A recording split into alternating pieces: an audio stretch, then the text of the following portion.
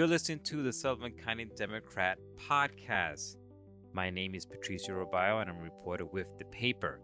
This podcast is being brought to you by the great folks at the Kitchen Table Cafe in Callicoon, New York. It's been a busy week, so let's get straight to it.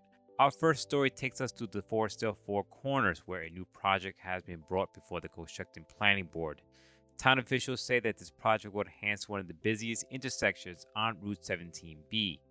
The owners presented a sketch plan for their new business, which includes 4 shops with parking in front and gas service for diesel and a luncheonette in the back. The complex will also have electric charging stations. Cochecton Supervisor Gary Moss said one entrance to the complex will be located across Route 17B from the Fosterdale Equipment Corp., while the other entrance will be down near the kitchen coop. Moving on to Albany, New York, Senator Peter Ornbacher invited Assemblywoman Aileen Gunther and Sullivan County District Attorney DA Brian Cantony to say that the bail reform legislation does not belong in the state budget and should be split. The state budget was originally due on April 1st, but is stuck in limbo due to disagreements between the governor, Kathy Hochul, and the state legislative body. One of the holdups involves the recent controversial bail reform amendments introduced by Hochul. Last year, the budget was late by 9 days due to the governors pushing for the bail reform amendments. According to a study done by Data Collaborative for Justice at John Jay College, the study revealed that a failure to pass the original bail reforms would have resulted in a higher rearrest rate in New York City.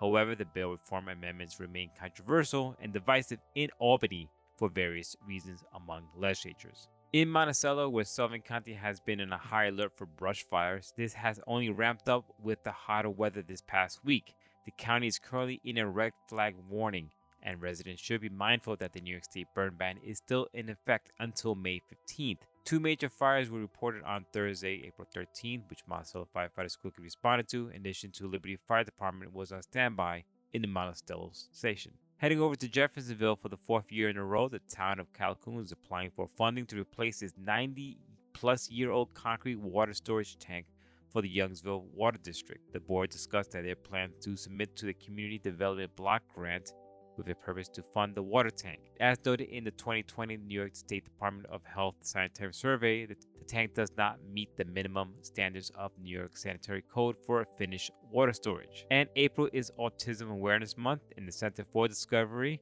with the aid of the Liberty Police Department, has developed a virtual reality training videos designed to help police officers better understand and interact with individuals with Autism Spectrum Disorder.